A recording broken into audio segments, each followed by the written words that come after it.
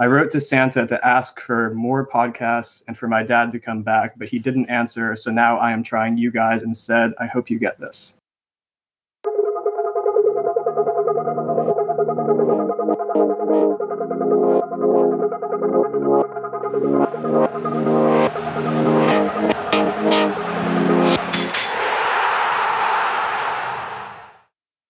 What's up, guys, and welcome back to the Touchline Theories Soccer Podcast. That's right, we're back, and more importantly, I'm back. This isn't going to be one of those weird episodes without me like last time.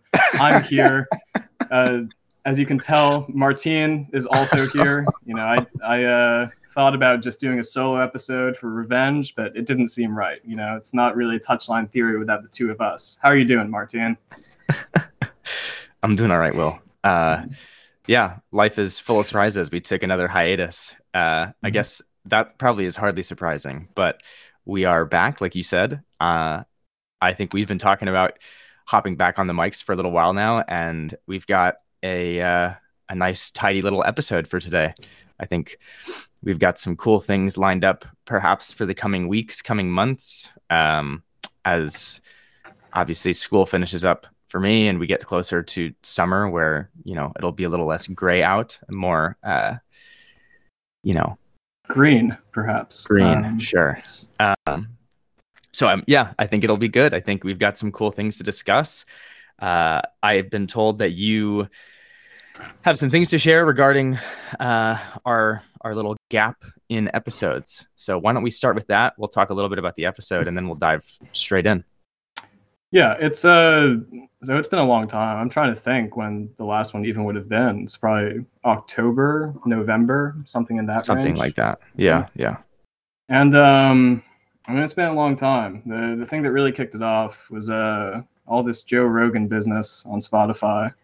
You know, we didn't really want to be sharing a platform with a guy like that, so we sent a letter to Spotify. We said, "Listen, Spotify, it's either Joe or it's us," and they picked Joe. And so we had to, stop producing new episodes for them. And, we finally sorted that out now. But the moment that really brought us back, at least for me and Martin, maybe this had the same kind of effect on you too. But of course, I feel like doing this podcast is often kind of like an insular experience for us. Like I don't feel like we're really reaching any other people. It still feels at its core like it's just you and me, talking on video call, right, Martin? Like we do all the time outside of this. This, it's just an extension of that. And I forget sometimes, there's people out there listening. And I got a letter actually from a young fan from Brisbane, Australia, and it just. It really put things in perspective, I guess, and showed that, maybe even though I think these episodes are kind of silly sometimes, they are bringing some value. So let's hear it. If you don't mind. Yeah, Martin has read this already. I sent it over to him as soon as I got it. And if you guys do want to keep on sending us mail, that would be fantastic. But mail is actually like our preferred form of getting in touch with listeners, actually. Handwritten, stamped mail. We're old-fashioned. What can we say? Two old-fashioned guys.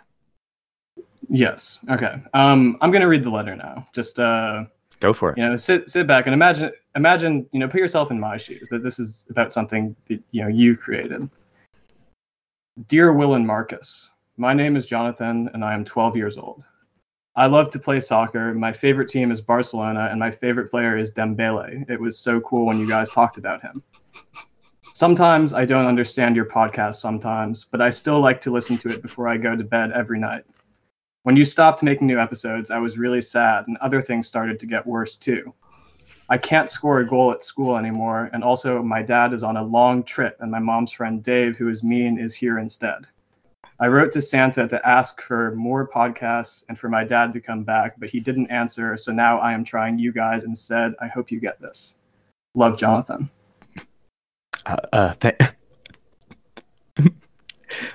Thank you for sharing that.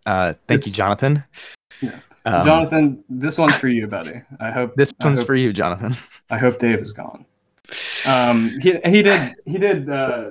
Wow. Yeah, I'm assuming that Marcus is meant to be you. It's Martin. Probably me. I am, very secondary when it comes to this pairing.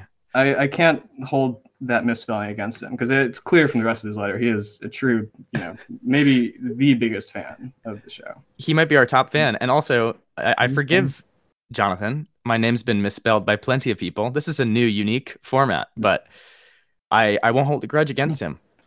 I think, yeah, if anybody else has any heartfelt messages that they'd like to share with us, then feel free to send them our way. Obviously, for us, it gives a more profound meaning to what we do here, sitting in our respective rooms across the country, talking about soccer questions. And I think that gets us back to kind of where we're headed with today's episode. I wanted to kind of remind those who have missed us or perhaps are here for the first time that this is Touchline Theory is a question podcast, not a question and answer podcast. And I think that's important to draw the line there, because there's a lot of folks out there who I think are kind of posturing themselves as Q&A, right? And saying that, here's this thing that we're trying to understand and here is the solution. And I think that's a little arrogant, in all honesty. I think I saw a tweet a couple days ago, actually, that was shared in another podcast that I really like listening to, that was something along the lines of, what I think is most impressive is how sure of everything everybody is, or something like that. And I think that's very applicable. I think we have sought in previous episodes to never really try to proclaim that there is a specific given solution to anything that we are discussing, but simply to kind of have what usually ends up being a stream of consciousness kind of unpacking of a given problem and trying to give you guys things to think about and dissecting the issue, but not necessarily putting forth, I don't want to tell you what to think. We are trying to explore the topic together. So that will be consistent with today's episode. I know this may be frustrating for people who aren't as big fans of moral relativism as I can, that we pretty much finished every episode by saying either of these things can work sometimes in the right circumstances. But that's generally true. Soccer is a game, and life, speaking broadly, like anything can work in the right circumstances. It's just about finding what those are, I guess. So what are we going to be talking about? What works today? That was horrible. Jeez. That was appalling. But hopefully Jonathan will forgive you. Maybe he'll spell your name wrong the next time. But so today what we're going to be discussing is the idea of tempo. So I think this is a term that's used pretty ubiquitously at any level. People will talk about the tempo of a match. They'll talk about needing to play higher tempo, or teams that are playing insufficiently high tempo, or players that slow the game down or speed it up. And we had chatted a little bit about how we wanted to kind of kick things off again. And I think it's an interesting little corner of the soccer universe that perhaps is worth understanding a little bit more. So I suppose we can start by, between the two of us, I know I was born with the gift of rhythm, and you unfortunately were not, but you do have maybe a little more musical acumen. So maybe you can tell our listeners how tempo, where that term comes from, perhaps where it originates from, and what it has to do with music, so that we can kind of start to create an analog to its significance in football. I will do that, Martin, since you asked. As some of our more cultured listeners may know, tempo is a word in music. I believe it's Italian or Latin, one of those. What's the difference? But what it basically governs is... Good start. I mean, I don't think any Latin people are going to get offended by that one, at least. So we don't want to marginalize any section of the fan base, but carry on. What was I saying? You were talking about tempo. Tempo pretty much governs how fast the music is played. It's given as beats per minute. So this will pretty much say, I have these two notes. I have this note at the start of this measure. I have this note at the start of the second measure. And the tempo pretty much tells you how long there is going to be in between those. But just knowing the tempo of a piece doesn't really tell you that much or anything about how it sounds, because even two pieces with the same tempo, even two pieces with the same notes, I have this note at the start of the first measure, I have this note at the next measure I'm going to get to, but what happens in between there is really what decides what the music sounds like. And within this tempo, you have the ability to go in all sorts of different directions and use different size notes and use notes in different places of the keyboard. And when you start thinking about it that way, it's pretty easy to draw a comparison to how this works in soccer. Because, it's the same idea. If we're trying to get the ball from one area of the pitch into another, then you could say, okay, we're going to do this at this tempo. Let's say 120. And that means that, the ball is going to get from one area of the field to the next in a certain amount of time. But the way we can do this is different. We can do this by just having one note in the middle, one long ball, or we can throw in a bunch of smaller notes that, kind of bridge the gap and would be kind of akin to a more intricate passing sequence you might see from like an Arsenal team or something like that. Is this making sense to you, Martin? I think it makes a lot of sense. Yeah. I think one of the interesting things, right, that you bring up is this idea that you could attribute a number to this value. You could say that it's not necessarily just demarcating high tempo or low tempo, but you could try to quantify it.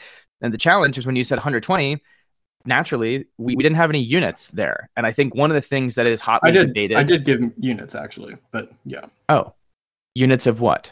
It's beats per minute. So, oh yes, no. I mean in the soccer universe, I totally agree that yes, in music it's probably more precisely defined. In soccer, 120 begs the question: 120 what, right? And so one of the things that we're going to explore is perhaps what those units are, because it's pretty hotly contested. Maybe we can jump actually to that portion of the outline, and go over some, potential ideas as to how we might define that, right? Because the things to distinguish here, generally speaking, with tempo in soccer is it's hard to assess whether we care more about, say, the speed of the pass or the speed of the players. You could have a player that's running really fast with the ball, perhaps even players peripherally without the ball running, that make it seem like the play is very intense and dynamic. But is that to be factored into the tempo that we're witnessing?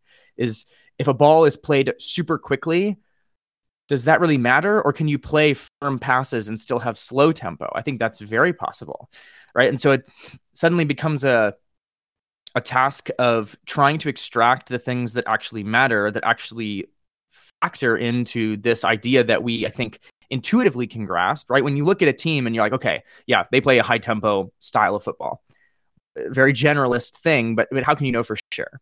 And just to get a baseline, like when you think of a team that plays a high tempo style of football, like who's a team that immediately comes to mind, Martin? Oh boy. I mean, I think you alluded to them. I would say a team like Dortmund makes me feel like there's high tempo just because of their intensity and because of how, perhaps not so much this year, but in years past, maybe even closer to the quintessential Dortmund team from like 2013. Right. Yeah, I would completely agree. And Dortmund were actually the example I would have brought up if you had picked a different team. So I think it's about performing. Well, we don't know. We'll dive into this. So, okay. I guess that one of the other things to discuss, again, as like things to distinguish, right, is like, what about time between successive actions? Maybe that's tempo. Maybe the idea is simply trying to figure out, how much are players dawdling on the ball, and the more dawdle, the lower the tempo, the less dawdle, the higher the tempo. These are things that we're going to try to kind of piece together. So, okay. Let's start with units, because I think units are important to try to grasp. And as we somewhat alluded to at the beginning of the podcast, we're not going to arrive at a kind of conclusion. This is simply going to be sharing a couple different angles that we could look at. So typically when you try to assess units, or you try to create some sort of like value function, trying to quantify some term like this, you have, let's say it'll be a fractional, a rational expression, right? You'll have some things that are directly proportional to the outcome, and you'll have some things that are inversely proportional. And I think maybe we can start by asking, okay, let's say hypothetically we are able to have the number of touches that occur in any given scenario, right? So let's say if you have a player that receives the ball and takes 10 touches before they make their next pass, it feels as though a player that does that with an extreme number like 10 would be producing a low tempo output. And so my question is, perhaps it's worth making some inverse relationship between tempo and the number of touches. How do you feel about that as a starting point? I think it's an interesting starting point. I think you're right. The basic idea of tempo I have, when I was a kid growing up and the coach would want us to play faster, he'd say play 2-touch, but now play 1-touch. And I was trying to get the play moving quicker, get the ball moving around. The problem I kind of run into with this is, how exactly you're defining touches, because touches when you're dribbling are very, very different things to when you are moving the ball around at speed. And I guess my question would be like those 10 touches, they do slow the play down, but should that be weighted equivalently? It's like 10 one-touch passes when we're doing this metric. I feel like there's a bit too much of a gap there for me. Yeah, I think the question here would be how would you define this? I suppose my concept initially as a starting point would be to say individually. So you could take this for every new player that receives the ball, and you could see how many touches each individual player takes. And then you take all of those events over the course of a match, you average them, or you somehow aggregate the product, and you say, okay, on average, this team takes 3.5 touches between successive actions every single game. And then you'll see that there are some teams, let's say hypothetically, a Man City, where on average they take 2.3 touches, and then you have a team like, I don't know, Augsburg, that is taking 4.4 touches, and it's an expression of maybe technical fluidity. It's an expression of these possession fundamentals that are inculcated into the players that allow for them to move the ball quicker because they already know where their teammates are, things of that nature. I suppose that's kind of how I would frame it. But you're right that especially with dribbling, it poses an interesting question of like, how does dribbling factor into this? If you have a player that, say, receives the ball and is a very dynamic dribbler, say Vinicius, would you say that Vinicius is a low tempo player because ultimately when he dribbles, the ball doesn't really move that much and he's taking a lot of touches and all that? Or would you say that he actually is a very, dynamic player that positively contributes to tempo? I don't know. Yeah, and I completely see what you're bringing up here, and that's part of what I'm getting at with the number of touches being slightly flawed too, is because a dribbling run could be taking 10 touches like in a circle trying to escape a defender who's on your back, or it could be 10 touches in a straight line down the wing, like Vinicius or someone might be doing, and that is massive work in advancing the ball, while the other one is not at all. Right, and I think that one of the things that we have to factor in here is distances, right? Yeah. It's distances. There's more than just touches. It could be. So I guess if we were to do that, if we were to include kind of how far the ball is traveling alongside how much contact it makes with the player, what about number of passes? I think that's a better starting point. I think you can kind of get rid of some of that fuzziness with dribbling by including passes that gives a better sense of at what pace the team is actually switching possession, moving the ball around. And one concept I kind of thought of to work dribbling into this is to just count dribbling kind of as like a slow pass. So if a player dribbles from one location to the other, it could be treated the same way when we're calculating this tempo stat, whatever it ends up being, as if he had passed it to a different player in that same endpoint. And I think that's that's maybe a bit more honest to what dribbling is, because dribbling is kind of like a slow pass. It's meant to progress the ball, but it's done at a lower speed, at the trade-off of having a bit more control over the ball when it's going from point A to point B. I like that. I think it probably promotes a play style that is pretty harsh on dribbling, all things considered, because I think that would punish teams, like that metric would punish teams that are more predominantly focused on ball carrying to progress the ball. And I wonder just generally if that's a positive or a negative outcome. I think that a lot of teams have thought a lot about the value of different actions in possession. And I think that the way that you framed it is really interesting. This idea that ultimately, and we'll talk about this again, actually, towards the very, very end of the show, that ultimately we as humans are simply vehicles for the ball to milestones along the ball's journey to go from point A to point B. And ideally point A to point B is, maybe a goal kick of ours to a goal on the other end. Right. And so fundamentally, if we're dribbling, it's simply a different way of transporting that. And there's all these quotes from coaches talking about the fact that passing, this is a very trite notion, but like that there's nothing that moves faster on the field than the ball. And so passing the ball is the way that you can most quickly access little corners of the field with great intensity, without needing to carry it and coddle it as you do, right? So that being said, there's different territories on the field in which dribbling is perhaps more appreciated, right? One way in which dribbling is super high value and can actually create moments of high tempo is, say, dribbling out of the back. There's an entire piece on this on the Touchline Theory blog about the importance of provoking the opponent's press. Eric Garcia is the guy that's doing this for us every single time he gets the ball for Barcelona. He carries the ball out of the back, somebody jumps, and we use that to find the free man. That can produce moments of high tempo. And Joel Matip does very similar things for Liverpool, and it's great. And there are times, another big advantage of dribbling is it's not reliant on having another person already in the area you're trying to get to. You have a full 360 range of motion when you're dribbling. You're not only locked to these set points where there are already players. You're not like swinging from a rope that needs some sort of pivot point. You have total freedom. I like that. And I think there's other differences vertically too, right? A dribble in the final third might be much higher tempo than, say, my center back that's moseying around with the ball trying to figure out who to ping it to next. And these are things that I think we'll talk about a little bit. But you had mentioned something to me earlier today about perhaps the possibility of splitting up this tempo metric in terms of our Cartesian axes on the field. How would you kind of frame that? Because I think it's interesting. And just to kind of set some foundation for this, one of the things we were looking at in preparation for this was a list of like which teams play at the highest tempo. And this is from, it was an old study done in the Premier League, I think 2011, 2010, 2011 season. And the teams, that were listed as playing the highest tempo, this was a metric that was based mainly off the distance the ball traveled.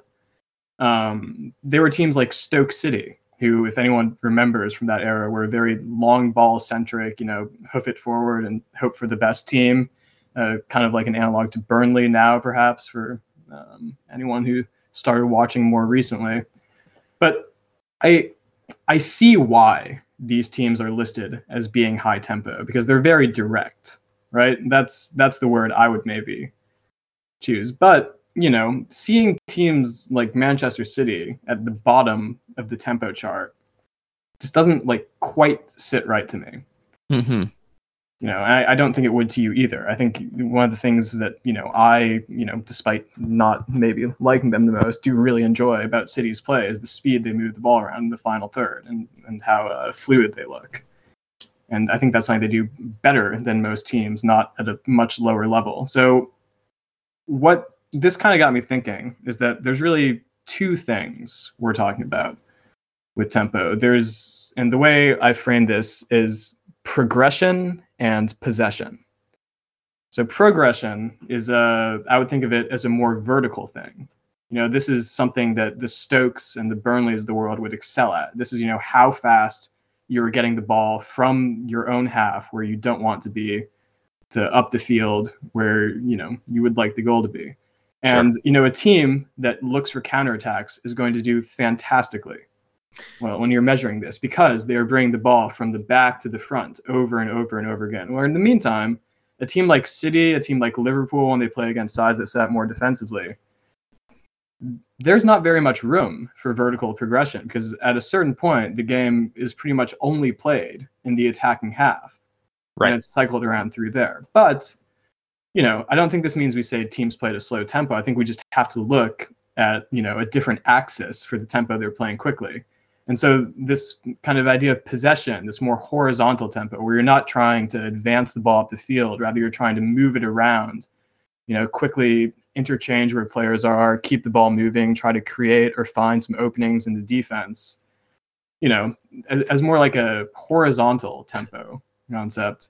I think this, would start to favor those teams that maybe have a lot of possession, so don't, play as counterattacking, but are still moving the ball around very quickly and are still playing at a high pace.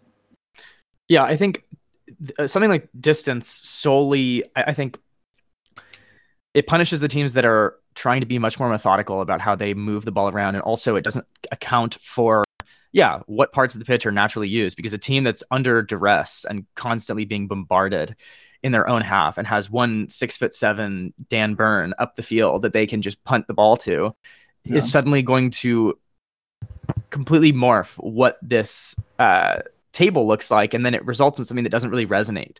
And I agree with you. I think that I don't know necessarily whether, say, like Y velocity and X velocity are things that totally capture that, because I think that, now suddenly you might ask the question of, well, is a team that has this greater kind of sophistication in possession, are they moving it left to right really quickly back and forth? Or is it more just, how little resistance to their passing sequences does each player offer, right? There's all these questions about how to really capture it, but I think you're going in a really interesting direction, which is to say that we can't just solely attribute distance traveled. I think you have to have something in there. We talked about units very briefly, some sort of term in the units that is not just, say, like distance over time.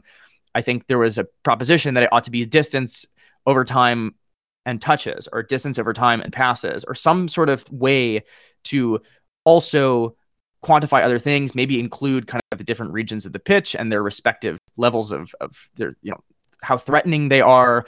If you have center backs that are just knocking the ball back and forth repeatedly at one touch, does that mean you're playing high tempo, or does it mean that you're just indecisive, right? Like, what is the conclusion that we should be getting from that? It's a very difficult thing to kind of quantify, but you're totally right that we have to ensure that we have the right amount of sophistication in the way that we look at this. And I think that there's been some really smart people that have kind of proposed and explored different ideas, for the most part, trying to, put forth like, hey, how can we define pace of the game, and kind of using a metric that they've kind of conjured up, and then looking at a table and asking themselves, well, does this really make sense? And we're going to dive into that actually in a little bit. So I guess one thing that I want to talk about on the note of velocities and distances and whatnot, one thing that I was trying to think about before the podcast, before we recorded, was whether players that simply look more energetic can give us the feeling of having a higher tempo. Whether, if you just took like the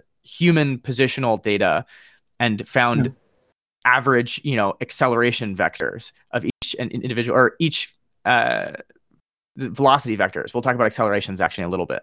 Do you want players moving really fast, or do you just want the ball moving quickly? I suppose that's another distinction that we will have to make, because sometimes when you look and you see a lot of guys running really hard, you think, hey, that looks energetic and intense, but is that really what we care about? Or, can you have the ball move really quickly and players be pretty static? Or can you have a lot of movement in players and the ball's kind of stagnant? How would you think frame that?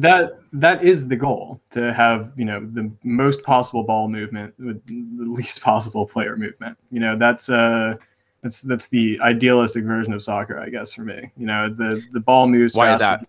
And the ball moves faster. We're trying to play well very quickly. This would be the fastest you could possibly play. And obviously this isn't doable. Players will always need to move. But, if I could see my 11 players just set up and play 11 one-touch passes down the field, that sounds great to me. I would love to see that. Right? I think it's an optimization problem from the energy expenditure angle too. I think it's a fatigue thing. And the important thing about fatigue here is this is an important thing to focus on when you're on the ball, when you have more control over the tempo, because, I think trying to look at like acceleration vectors, or even something a bit broader, like just like total distance traveled in a game, could be interesting. But I think that tells us maybe more about the defensive, kind of the defensive system that a team might be playing with, because that's really, I think, where you have the opportunity to have more variation in energy by kind of playing a high press versus, sitting and backing off a bit more. Yeah. I think, when we get into our second half of the show, we're going to kind of just pepper each other with all these different questions and ideas. I think we're definitely going to chat a little bit about defense and the role that it has in dictating or reacting to the tempo that is, say, set by the protagonist who has the ball. I think there's a lot to be said for that too. So before we do that, we have made this eternal promise to our listeners that we will get the episodes under an hour. And so I want to dive into really quickly this lit review that I want to do. Just chat a little bit about a couple of interesting things that we've found Some very smart people, like I mentioned before, who have kind of dived into this question too in the past, written rather a lot more formalized, maybe mathematically grounded little blog posts and things of that nature.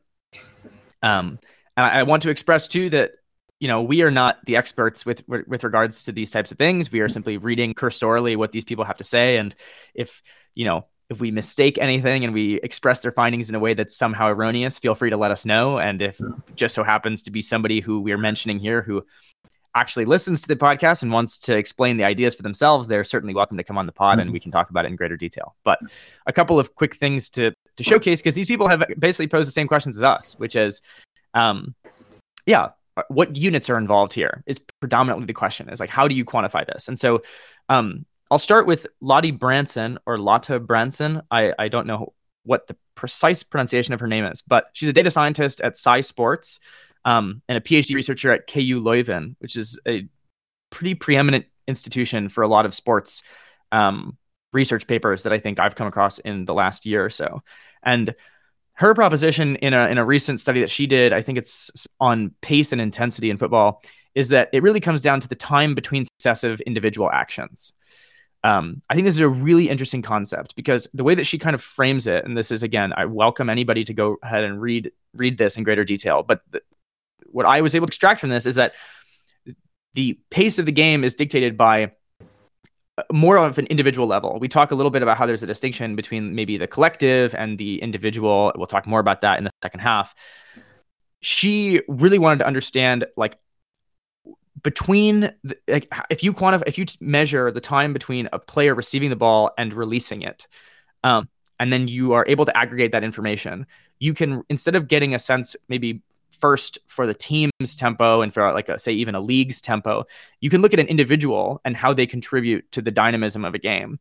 And it is a way of expressing control and how you basically, one person keeps things moving versus slows things down.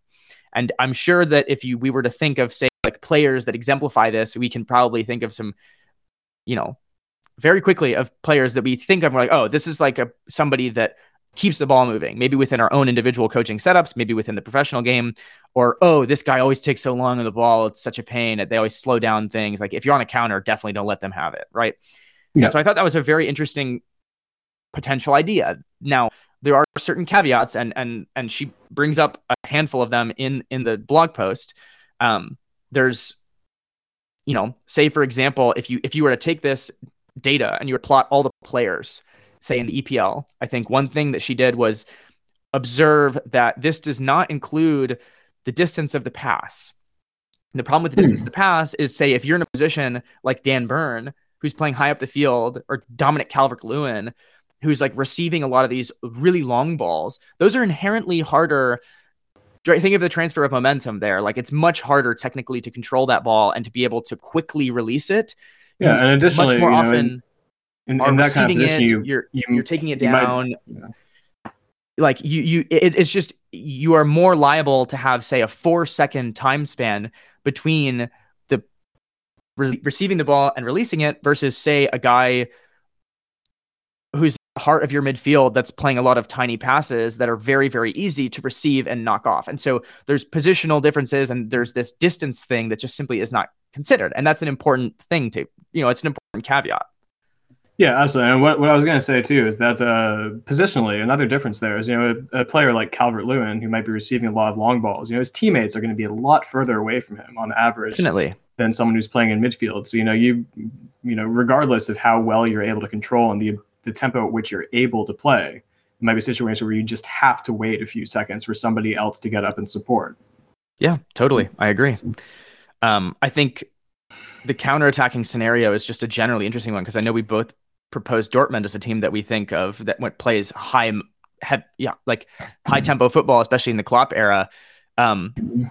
It is certainly right. Our field is rectangular; it's not square, and so in order to traverse the vertical distances, there's a lot more effort that needs to be exerted, and it makes it perhaps all the more impressive when a team is able to really fluidly connect the ball up the field, as opposed to more, tenderly caress it side to side, probe laterally, and so forth. And so I think that it's another just interesting thing to consider, right? Yeah, I agree. But, I think this doesn't really account for is, like you said, there's different types of pressure in different areas in the field, and this doesn't really account for that. Totally. This would love a couple center backs ping a few one-touch passes back and forth to each other, that sort of thing. Mm-hmm. So another kind of metric I looked at is from Ted Knutson. Knutson. I'm so sorry, Ted. He was the CEO of StatsBomb. It was pretty cool, and he, has devised a metric that Dortmund would do fantastically well on, and it's just based on the number of shots in a game. His idea is pretty much that a higher tempo game is one where the ball is moving quickly up and down the field, there's less defensive presence, and teams are able to get more shots off. What do you think about this? So I think Knudsen brings up some interesting points. He really frames this in his blog post as just an exploration, right? Maybe not something that he's super, super attached to. But I think there is some merit to this. I think when you initially hear it, you're like, okay, I don't know if that's really the case. Like you could have a situation like Italy versus North Macedonia from yesterday, in which one team completely outshoots the other, and yet you don't really get the feeling that there's much intensity maybe at all, but rather a sense of impotence. We were talking about this earlier today, discussing the European World Cup qualifiers. Mm-hmm. I think, the challenge with that, right, is that in soccer, there's nothing that forces the opponent to have the ball. There's no mechanism like a shot clock in basketball that says like you have a limit to the amount of time you get, and then it's the other person's or the other team's chance. You can realistically keep the ball in the opponent's half for the entire game, rack up a ton of shots, and still be playing very lethargically. And that's really realistically what we saw with Italy, I think. A lack of creativity, a lack of dynamism. And so this idea with the shots is that potentially there's a world in which if you see a lot of shots on both sides of the field, it means that the ball is going from one end of the field to the other, because you have to obviously get it within shooting range. Yes. And in that case, you're experiencing what feels more like, let's say, a basketball game, which again, I keep saying this, we're going to talk about in the second half. The problem is that there's no reinforcing mechanism that tells us that high volume of shots, especially if it's one-sided, means that the ball is actually getting down to that side of the field every time. And because we have a finite amount of time in the game, if you have a higher number of suggests that we're doing it with greater velocity. I think that that's kind of where it potentially falls apart. I completely agree. And I think, like you mentioned, if this is happening at both ends, I think this would be a great metric to kind of like determine the pace of individual games. But I agree, it has that failure that it doesn't really account for what both teams are doing. Because like using the Italy-Macedonia match as an example, I didn't watch this match because I was busy. But from what I've heard, it's not dissimilar to other matches I've seen before. It's a classic story of a team having possession whole game, taking a lot of shots but getting no good opportunities, and then a counter-attacking team is able to do it. I mean, based on this metric, number of shots, Italy would have played at a much higher tempo in that game, and I don't know if that's really true. If anything, that's getting a few shots, but actually going upfield very quickly. Would Macedonia have been the higher tempo team in that game? Based on that's what I would say. Yeah, and I think that even it's interesting, right? Because defensively, North Macedonia looked very organized, looked very compact. They shifted well. They stymied a team with way more attacking talent than they have on paper.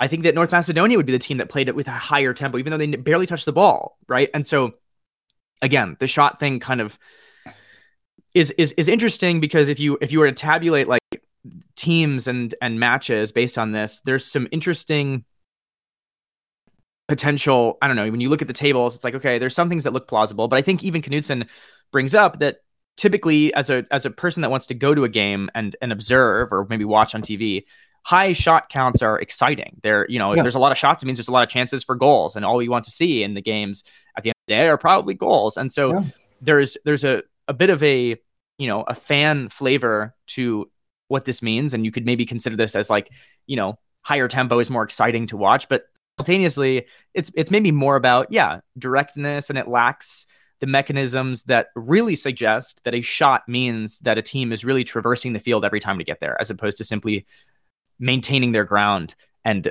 exerting their will in what can still be a very slow and painful process. So let's talk about the third example that we have here. Kevin Minkus, he wrote something for American Soccer Analysis, another very prominent blog. And he is now the director of football analytics at the Chicago Fire. So he talked about number of passes per game. So this is pretty interesting because we had discussed potentially including passes into the conversation. His expression is basically the idea that if you have a team that plays a ton of passes, that they're probably playing at a higher tempo. Yeah. And it's a neat idea. He expresses that obviously this can be offset by the amount of time that the ball is actually in play.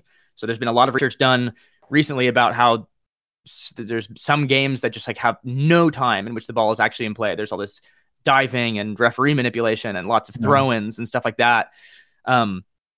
And so naturally, if you play more, you have more chances to make more passes, and you have to normalize based on that. There's also the importance of expressing, like we said earlier, the types of passes, not just the distance, but the field location, right? The classic example we keep bringing up is these center backs exchanging the ball back and forth. Like, is that high tempo? Probably not. That's probably we just probably don't care about that. And so it's trying to find a way in which, we can really pinpoint this. And fundamentally, the point of this brief lit review is that here's a bunch of smart people that are even expressing like the clear drawbacks of each of these respective methods. And it's very difficult to capture. So yeah, I don't know. Any gut reactions on Minkus's concept? I like it. It's the closest to probably what my view of tempo would be. I think this is something that would heavily favor a team like Manchester City or maybe even Liverpool more so than kind of more direction based metric does. But missing the direction is important. And you're right that this doesn't really account for what area of the field you're trying to play into, that could favor center backs just knocking a few passes back and forth. Italy, I know, are a team that racked up ridiculous passing statistics all through the Euros, but perhaps didn't play at the highest tempo at times. I suppose it even begs the question, think of Spain in 2010. Yeah. A team that just held the ball, had ridiculous passing numbers. Maybe there's an aspect of this that we're not considering where, maybe it's the collective. If you were to take the positions of each player on the field, each field player, so not including goalies, and if you were to find like the center of mass of the entire team, and you were to express the velocity of the center of mass of the team, maybe that's something that, say, a team like Spain that would score very highly with this given metric, but maybe spends the entire game just, yes, it's one touch, knocking the ball around, but maybe, the final was 1-0 in extra time. It was 0-0, right, in the World Cup against the Netherlands. Yep. Was that particularly high tempo? I don't know. There were a lot of people with flying cleats into the chest that were exciting. It was, maybe the Netherlands had some moments that were quite direct, but I don't know whether you would really intuitively consider Spain to have had that high of a tempo, because they just dominated. They held the ball. There was little resistance between passes, between players, but were you at the edge of your seat? Is high tempo directly linked to how close to the edge of the seat you get? It's difficult. So it's very stable play is maybe how you could decide. That center of mass is not moving very much. Exactly. So anyway. I think that's a really interesting concept, the center of mass. I like that a lot, actually. But I think, it's going to need, I think there's no way to make like a truly all-encompassing metric for tempo, with like one or two variables. This is taking a lot of stuff into account. I think the models we've talked about so far, like, they all have value and get some things right, but I think all of this stuff needs to be considered if we're trying to do it, and that makes it very complicated to make an actual formula for what tempo would really look like. Yeah. Agreed. So with that, let's do a halftime break. We'll check in on your computer's battery. We'll get hydrated, have a quick team talk, and then we'll be back.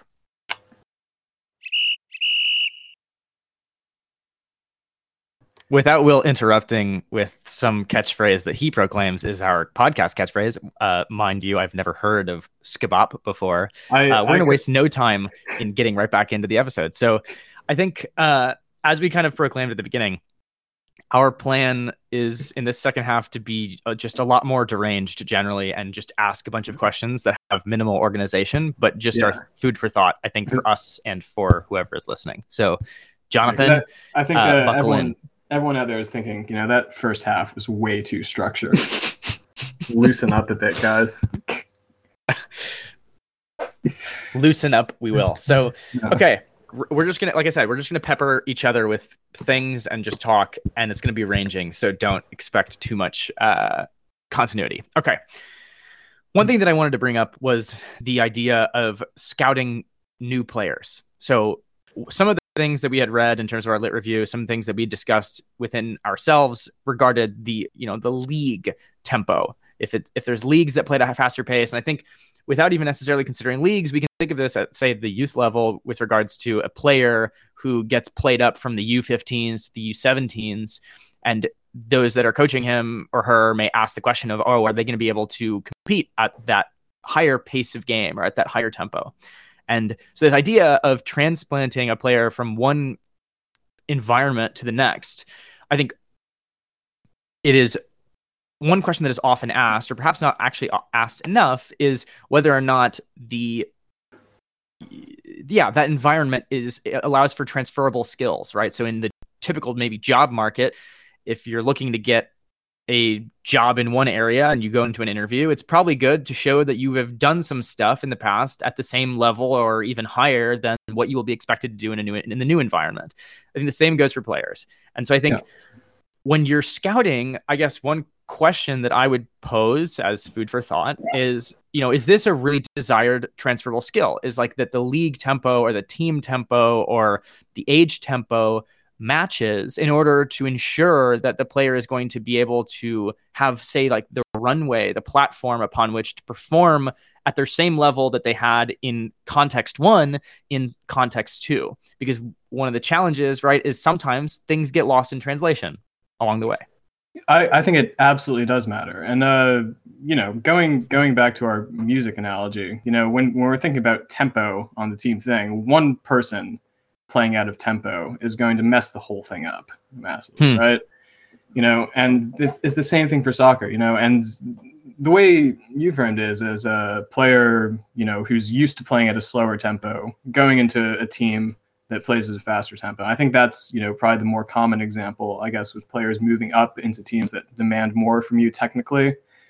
And, it's a big problem. If you've never played at that speed, I mean, you see new signings will sometimes, look like they're a bit slow on the ball. They're not exactly sure where their teammates are going to be making the runs, and they seem like they're just behind the pace of the game. It's something you'll hear, commentators say about new signings in the Premier League every year. They come in and he's like, oh, he hasn't adapted to the pace of the league yet, or he hasn't adapted to the pace of the team. So I think it's very important to be able to, play at the tempo of the rest of the team. And I think, this is something you could perhaps learn. Obviously these players can still improve, even though they are kind of, set in what kind of player they are at some level when they're old enough to start like getting signed by big clubs. But, you can work on that, and you can get used both mentally and technically to playing at a higher speed. But kind of looking at the flip side of this, like, I want to ask if you think, going the other way, let's say you're used to playing at a team that's playing at a very high tempo, you're used to moving the ball on a quickly 1-2 touch, and then you get transferred to a team that plays in a much more deliberate way. Do you think that's a problem, or would that be easier to adapt to than going the other way around?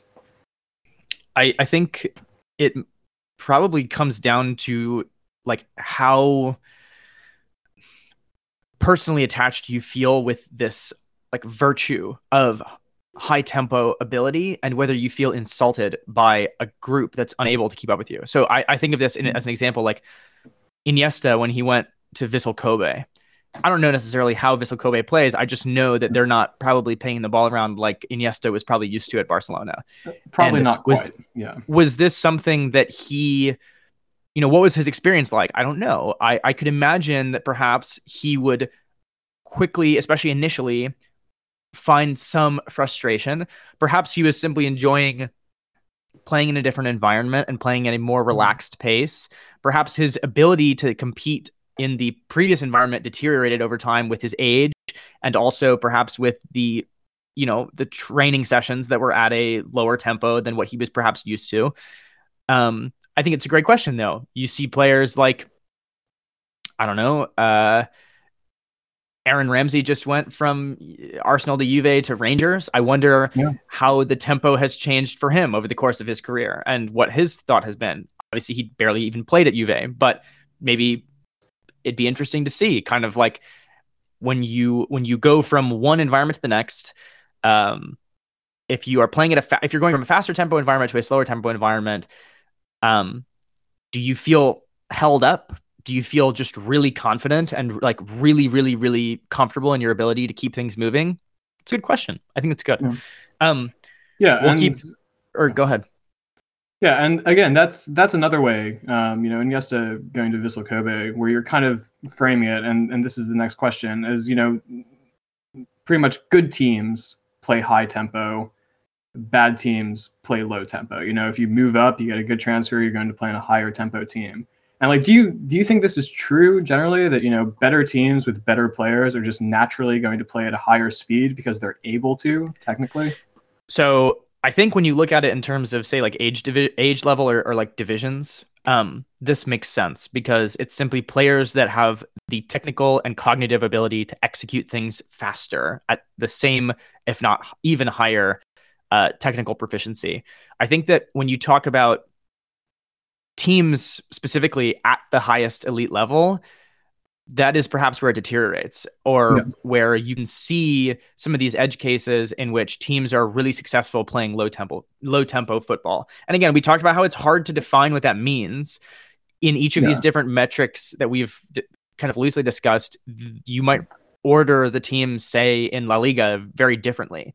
But fundamentally, I think that question is easier answered through the lens of, if you go from the Spanish third division to the Spanish first division, like a lot of these players have, say, coming from our B team, and you ask, okay, like in preseason, people were questioning, is a guy like Gavi going to be able to play at the speed of play that's necessary within the first team? Turns out he sure was. There's other players who have come up and maybe suffered a little bit more and then gone back down and are playing more regularly with the B team. That is one of the questions. And so I think that when you talk about kind of this like vertical comparison, it's easier.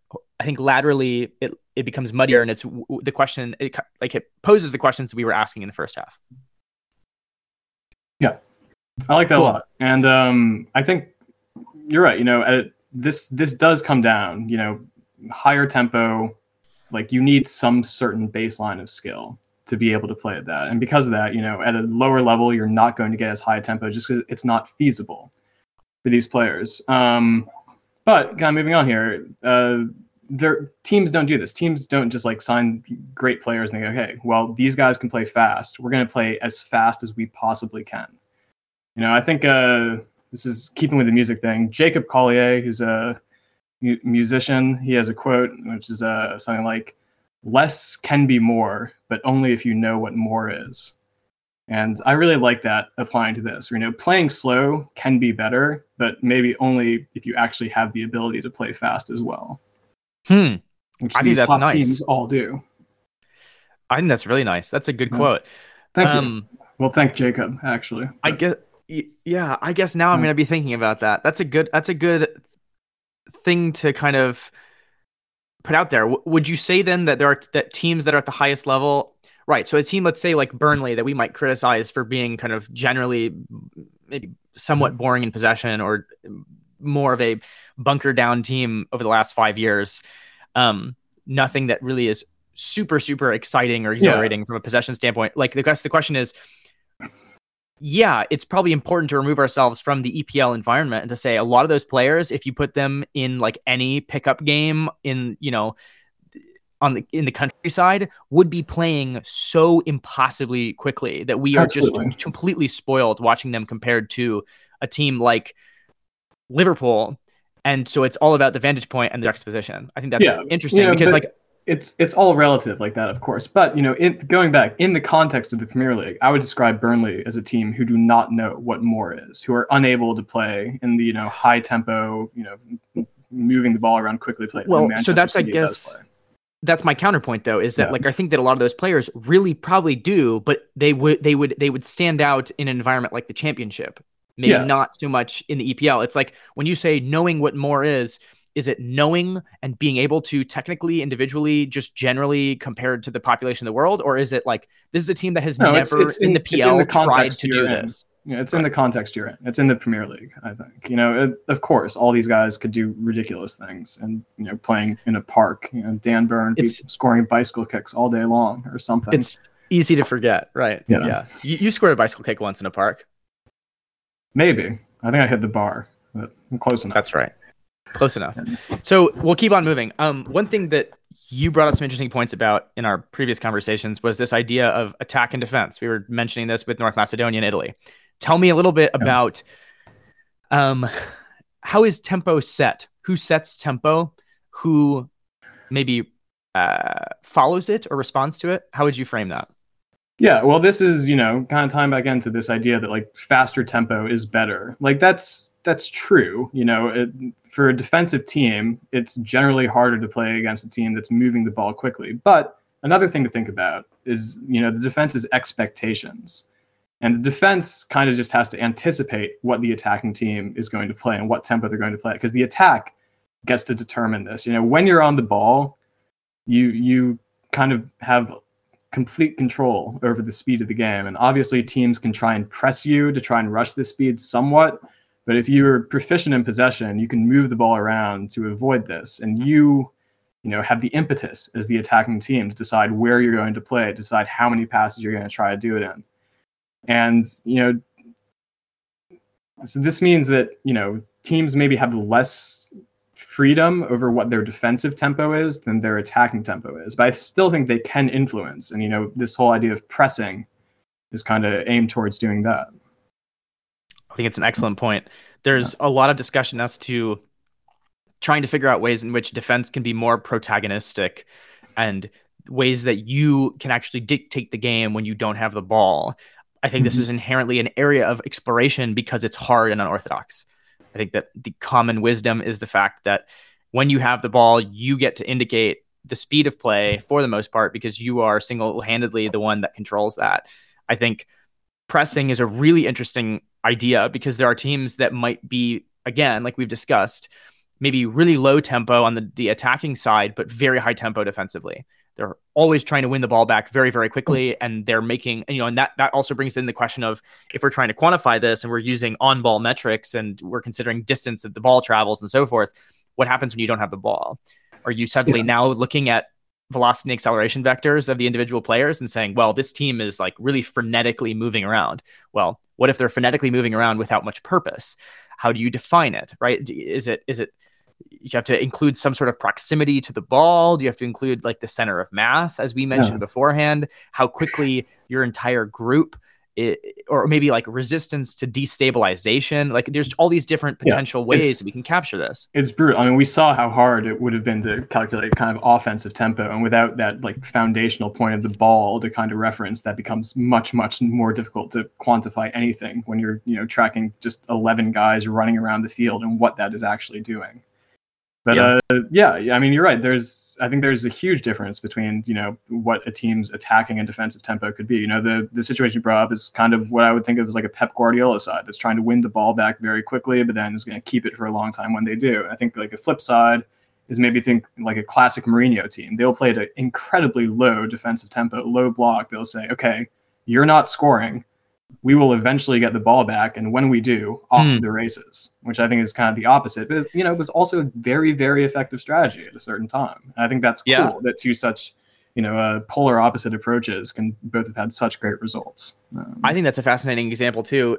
Mourinho's 2010 Inter Milan, the famous games in the Champions League against Barcelona, were defined by like hacking at Messi's legs and trying to make a very, very strong foundation and then just pumping it long to guys like Milito. They just kick the ball into the corner and hope that he would be able to, you know, dribble around a guy like Puyol. And as it turned out, over the course of two legs, they did. And I think that's a quintessential example of the way in which we might need to have, like, you know, tempo and then, you know, tempo sub defense and sub offense and kind of separate those two things. And another horizontal and vertical. Exactly. I think we need like probably 10 metrics minimum to start getting at what tempo actually is. So here's a question. Is tempo a a thing that just exists and it's a number and we hold on to it, or can you alter tempo as you go? Can you change your tempo in a game? I think absolutely. I think all the top teams probably would change tempo. I mean, first of all, it's a situational thing, right? You're not going to play with the same intensity if you're 1-0 down in the closing minutes as if you're 3-0 up, right? Okay. But I mean, even on top of that, like I said, it's about a large part of, or a large advantage of like having control over the tempo is you get to kind of try and play off the defensive expectations of what you're going to do, and you can try and surprise them. So, a team that's been playing very, very, slow, methodical play for the whole game, suddenly going direct could be much more effective than a team that's been trying to go direct from the start, because in that moment, the defense is expecting something else, and that change of tempo is brutal to do with. And I would say the same thing about dribbling. Like there would be a thought that like someone who can dribble at great speed is just like the best dribbler. And, okay, well, just go fast all the time, go Mbappe. But, the really great dribblers, they don't win, they don't just like blow past people off pure speed. They use change of pace. You watch a guy like Neymar, like Mane in his prime, go past people on the wing. They're often like completely stopping the ball, so they can have a more dynamic change of tempo from that. And I think, at a larger level, if teams can do this during a game and just suddenly, switch, okay, we've played 15 minutes this way, we're going to shock these guys by just switching up our speed of play real quick here.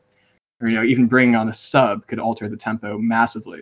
Bring on like a Divock Origi type for Liverpool, it's clear the tempo always changes when he comes on.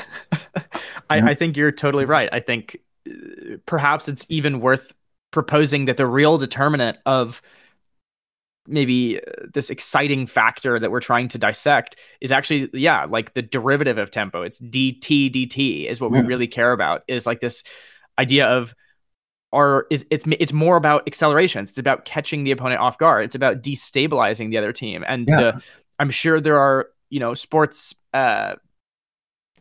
kinesiologists that would say that those changes of pace are the things that have the most wear and tear on the human body, the things that are most uncomfortable for the opponent to deal with. Yeah. And mentally as well, just having to switch modes and change what you're doing is much harder than having to deal with the same challenge all game. In terms of fatigue too, those changes allow you to rest. They allow you to burst. They allow you to rest. But it's also might be more difficult, in terms of your physiological degradation over the course of the match. Yeah, I totally agree. I think that this idea of acceleration is important, and we'll talk about that again kind of at the very tail end. Yeah, and like bringing this back to this idea of teams being better if they can play at a higher tempo. Maybe it's not better. Maybe it's just they have more range. You assume every team has the same baseline for the lowest possible tempo they can play at, which is just standing there, right?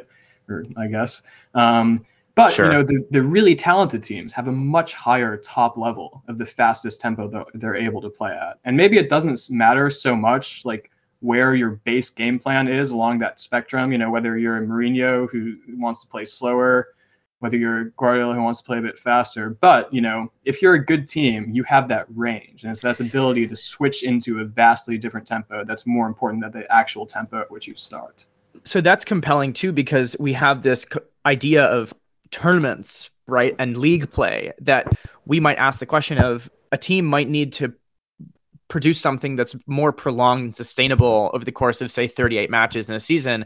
But when it comes to these knockout fixtures, maybe now the question is more about the ceiling. It's more about how fast are you able to go when the question is asked. And you look at a team, say, like Ajax, that was supposed to be a very, very exciting, fun team to watch. They were obviously taking care of business in the Eredivisie. Now, suddenly they get knocked out by Benfica, who has one shot on target in the entire game off of one header. And Ajax played with great dynamism in that game. Realistically, they had some good chances. It wasn't the worst showing, wasn't their best showing by a significant margin, but it begs the question, like, they're able to do something. Maybe they were almost doing the reverse. Like, maybe they could have cooled it a little bit in the league and played more of a relaxed game and still exerted their dominance and saved some of that true, sharpness and incisiveness for when they're playing the top teams in Europe. And admittedly, even if people were discounting Benfica is one of them, right? So I think that's a cool corner of this to dive into as well. One thing that I wanted to ask you about, since you're an NBA expert, at least between the two of us, how does this all relative, of course? How does this all compare with different invasion games like basketball? Because we talked a little bit about the shot clock as a reinforcing mechanism that would make it maybe like tempo in basketball is defined very differently than it would be in soccer, just because of the way that possession works and the way in which possession is forced to change hands. Just how do you think of all of this? Yeah, so tempo in basketball is defined. So it's different than soccer, like I mentioned. If anyone really doesn't know basketball at all, I'll give a quick little rundown here. When you get the ball, you have 24 seconds. At the end of that 24 seconds, the ball is going to the other team, no matter what happens. Not no matter what happens, but pretty much most of the time, after 24 seconds, the ball is just going to the other team. And what you can do is hopefully get a shot up in those 24 seconds. But you have a lot of control over when you take that shot in those 24 seconds. Some teams will try to take the shot very quickly and get back on defense. Some teams will try and use the entire shot clock. And again, this is something that could be situational based in the game. But the thing I find really interesting about basketball compared to soccer is the shot clock, like you said, and kind of just the way possession changes. Because in soccer, changes of possession can be very, very fluid. There are teams that can play a high press, trying to get the ball turned over a lot. And like I said, there's teams that play a low block and might just say, okay, we're just not going to have possession for the next 10 minutes. And that's just fine. And in basketball, which is like sort of more regulated, I suppose, and that, it's okay, this team's going to have possession and this team is going to have possession, then, there's less opportunities to surprise people with tempo, I think, based off just like in the normal game. And I agree. I think like even if I think about this in terms of like transition and like turning the ball over back and forth, I look at soccer and I see a lot of moments in which, let's say, like Team X has the ball, they're playing with it, Team Y wins it, Team X wins it back within seconds.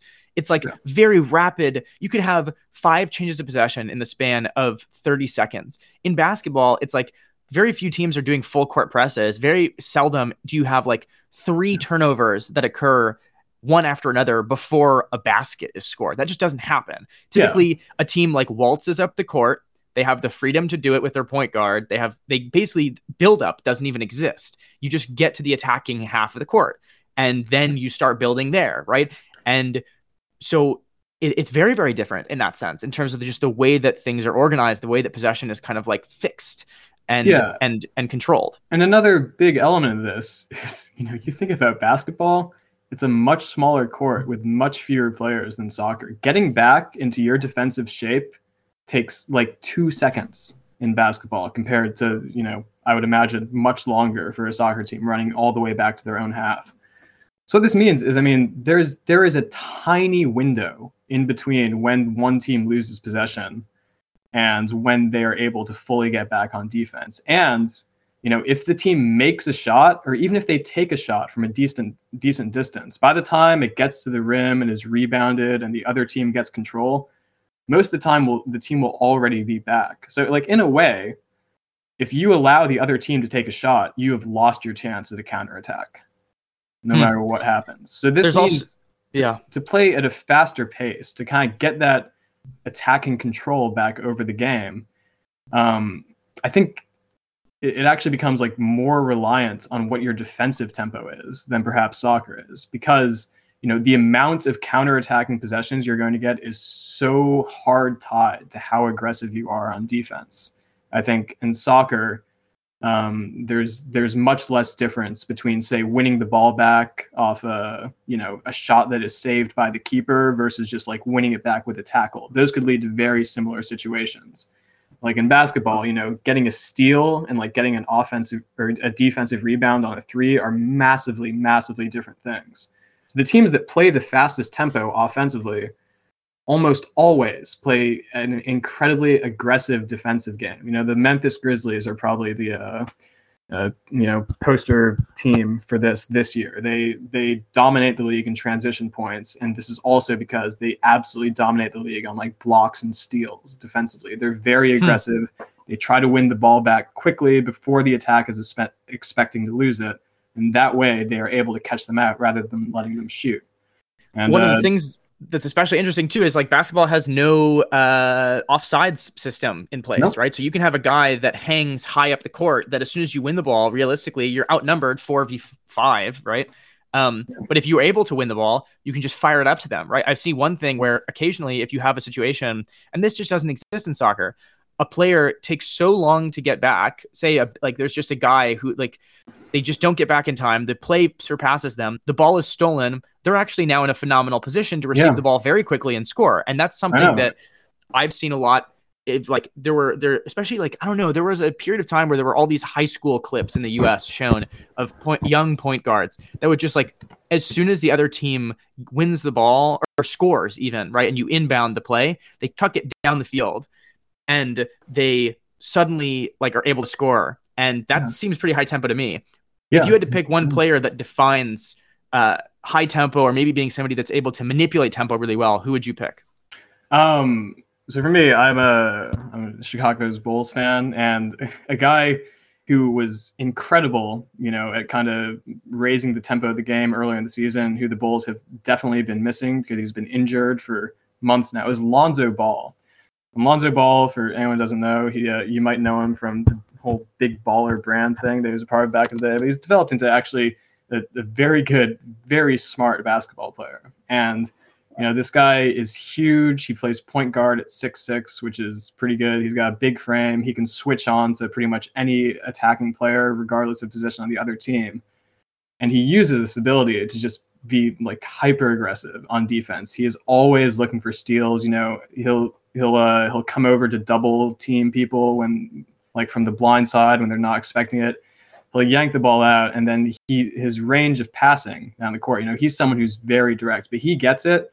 And, those guys you mentioned that forgot to get back on defense and are hanging out the other end of the field, or even, if they didn't forget, they know to run for him now. And, Bulls were able to really catch a ton of teams out by doing this. And when he's gone, they now play one of the slower paces in the league since that, and they haven't been able to, find those points. And that's why they've gotten so much worse. But yeah, that, having that one player who, is able to like pretty much change the tempo of the game by himself is crazy.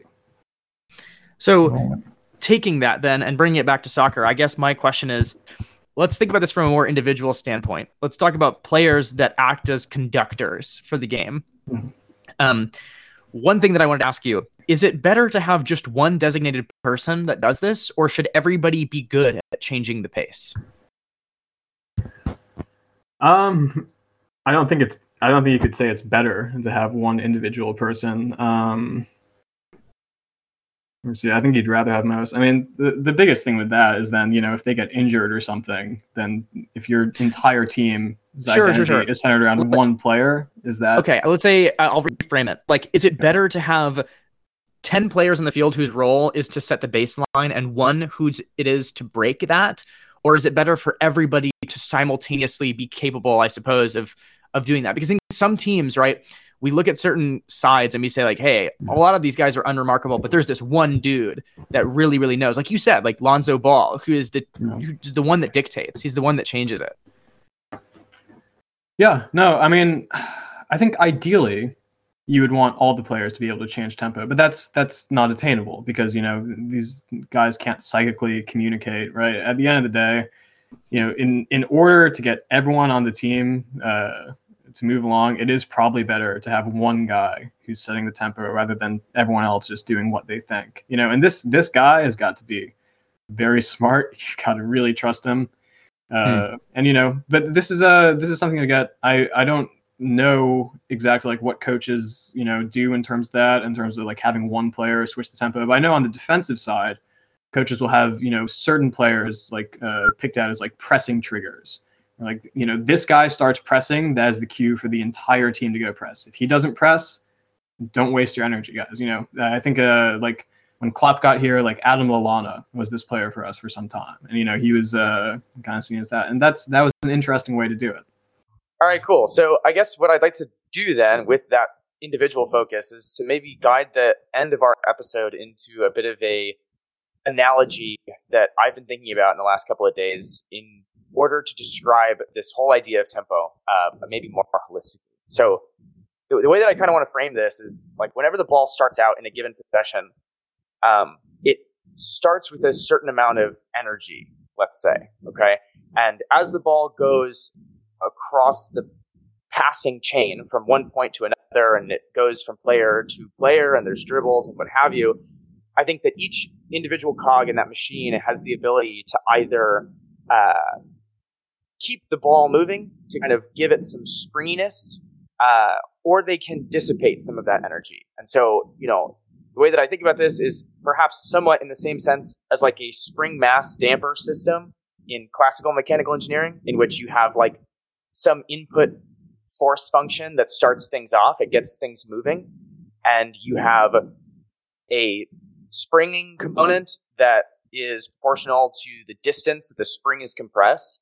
And this, let's say, helps the system keep vibrating back and forth. And you have a dash pot, which let's say is like, imagine you have some sort of body that's sloshing in and out of molasses. And so the faster it sloshes, the more resistance it experiences and the more mitigated vibrations you experience. Okay, so all of this kind of like aside, I think that we can look at these possessions and these sequences of passes as kind of this black box inside which each of these players can serve as, say, a spring component, or they can serve as a damping component. And so some players, let's say, where you can find them in the passing chain and they're constantly slowing play down. They take too many touches. They don't have the ability, the technical quality, the cognitive awareness to keep things moving quickly. And at the same time, you have others that you can kind of consistently rely on their positive contribution to the fluidity of the game. And so whether you think that's an appropriate comparison or analog or not, or if that's just far too abstract to even correlate, I guess my question is, you have these characters in this play that are lubricating the system, or they're complicating it and they're slowing it down. So do you have any, off the top of your head, examples of players that act in this way? In our outline, I've kind of labeled these as accelerators and decelerators. I don't know necessarily if that's the exactly correct term, but the type of person that you can count on to change the tempo, the type of people that are in the same way as Lonzo Ball, as you mentioned in basketball, kind of expected to be the one that causes those moments of instability. Are there some that are consistently increasing the tempo? Are there some that are consistently decreasing it? How do you see that? Yeah, I think your whole analogy is interesting. Maybe a little bit over my head with the bodies mired in molasses or whatever you had said, but I think it's good. It's complicated. This idea of energy. Calculating that would require a lot of very specific math, and I think that kind of fits in with what we had said in the first half about tempo being kind of a difficult thing to quantify with just a couple of variables. But getting back to your question about the players, I think Paul Pogba is maybe someone who's always stood out to me as someone who's maybe an accelerator, is going to try and get the ball moving very quickly, is going to try a lot of through balls over the top to Mbappe when he's playing for France, something like that. Would you agree with that? Yeah, I think Pogba is certainly the type of player that I think he gets, to me, when I watch him play, he gets bored when things are too straightforward. I think he's trying, there's a bit of discourse around the idea of like, hey, quit trying to play the final ball every single time. Stop trying to make everything so delicate and sumptuous. I think that's actually probably one of his better qualities, is this idea that he has this ability to see things that others don't, and that certainly has the superfluous technical quality to achieve it. I think that when you see, say, a lot of small passes being made in a tight area, you can rely on Pogba for the most part to be the one that takes a touch outside of that boundary and looks for a line-breaking pass or looks to switch the field very, very quickly. I think another player that I've watched and unfortunately has just got injured, and I'm devastated that he's going to be out for a significant amount of time, is Florian Wirtz. For Leverkusen, every single time I watch them play, it's almost as if Leverkusen just holds the ball, they knock it around to each other, and as soon as Wirtz gets the ball, he's just so direct. He gets the ball and he penetrates. He finds breaks lines. He's very goal oriented, so he's driving straight at the goal mouth. And I think it's a very valuable quality. He rarely is one to slow things down. He's the one where as soon as he gets the ball, suddenly everybody's converging around him. He's only 18 years old, as far as I last checked, making him, I think, one of the most interesting talents and prospects coming up right now. I doubt many people would disagree with that. But he has this quality about him that not everyone does, which is this ability to just command these changes of tempo. And it's so destabilizing for the opponent that he was scoring tons of goals, he was assisting a lot, and he's this catalyst for Leverkusen's attack.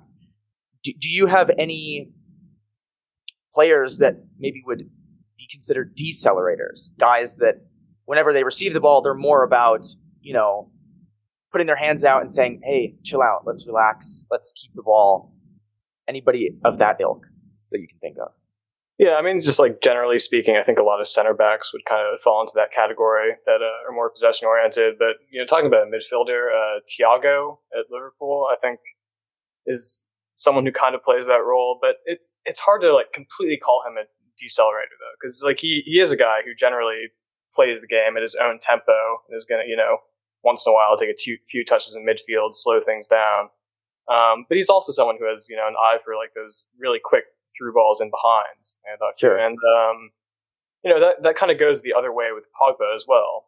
Going back to that example, like he is someone who's generally trying to speed things up, but he's also someone who once in a while will stop the ball, in midfield and wait for these things. And, I think kind of that ability to just change the tempo, whether it's to one side or the other, is maybe something that's like measurable, as just like its own quantity. And I don't know. That kind of ties into like this idea of a player like being a star to me.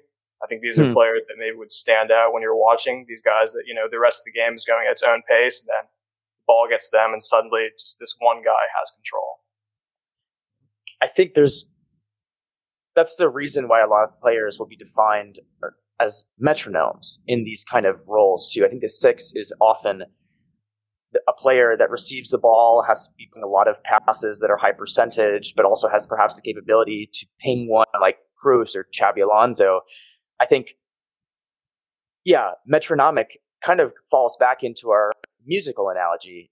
These are the players that are setting what that BPM should be for the match, and it can be hard to do that because it's easy when everybody around you's heart is racing to allow your heart to race as well. But a player that, has the confidence and the ability to breathe at their own rate, I think is very valuable. And I think that a lot of these players, whether they are, the way that I kind of divide these two things, you kind of alluded to it too, is these accelerators are about kind of provoking disorder, and the decelerators are about establishing control. And I think both are very important in a match. There are games in which the pace is simply too quick. Everything is, players are playing passes that they shouldn't because they're rushed, and it's all about haste, and the quality simply isn't there, and you need somebody to pump the brakes. There's other games where it's too stagnant, and you need somebody to break things up a little bit. And so it's interesting to view tempo as this concept that can define what that looks like. And these players, I think, become very valuable, and this seems almost like a bit of an intangible because, like we said, it's hard to measure tempo, let alone the tempo for an individual person. That Lotte Branson that I mentioned earlier, she, in her article that she published a little while ago, talked about Donny van de Beek as a player that very, very consistently in the men's game was taking very few touches in order to, between receiving the ball and playing it off of him. And she had cited him as this player that was simply this kind of accelerator role, that like the ball goes through them and things keep moving. There's little resistance to motion. There's little dissipation of energy. And so he becomes a very lubricated joint in the system. And I think that that's cool that you could look at players and maybe try to quantify like who is the best lubricated joint in a possession side, and who perhaps is the squeakiest one that might need a little bit more training in terms of keeping things going. So anyway, with all of that, I think we can draw this episode to a close. I'm delighted to have shared the mic with you again, Will. Do you have any parting thoughts, emotions, wishes?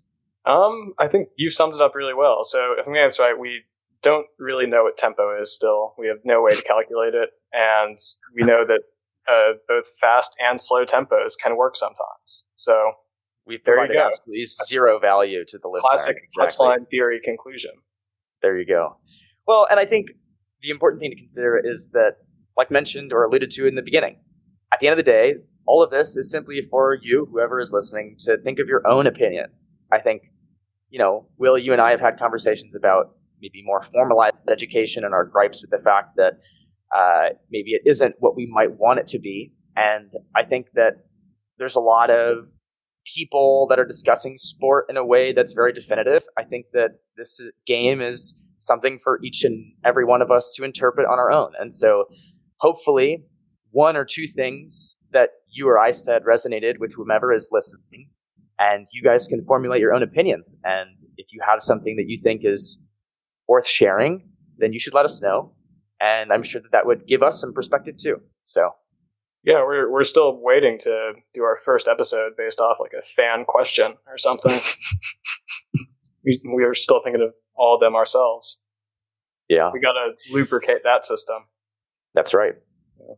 But yeah, this was lovely, my friend. It's been forever. I hope that those of you who are listening haven't been too disgruntled with our significant leave of absence, but I think we can lightly promise you some more fun, interesting episodes to come. We have some things on the docket that we've been loosely discussing that I find to be quite fascinating. Maybe a guest or two that'll be coming on soon too. So, plenty more to come. So if you enjoyed this episode, or if you've enjoyed any of ours in the past, feel free to share this show with a friend, to let a loved one know that we perhaps have some interesting things to say, or that you've gotten some food for thought out of this podcast. Obviously, for us, there's no money that we get out of this. There's no advertising or anything. It's simply just us doing this for fun. But the more reach that That's not quite the show. true. We did have advertising. Oh, that's right. I'm sorry. Not We have to rekindle our relationship with our sponsor from the past. Yeah, it's been a while. But I'll send some emails. Get talking. But yeah, we're on Twitter. I'm not really on Twitter, but Martinez, you can talk to him there. Send me a letter. My home address is out there if you are trying to find it. Shout out Jonathan again. We really appreciated your sentiments. It's like I said, a large part of what brought the show back. So this one's for you, bud. I hope Dave gets out of there soon. Dave, if you're listening, do the right thing. Well, with that, till next time, William. Till next time.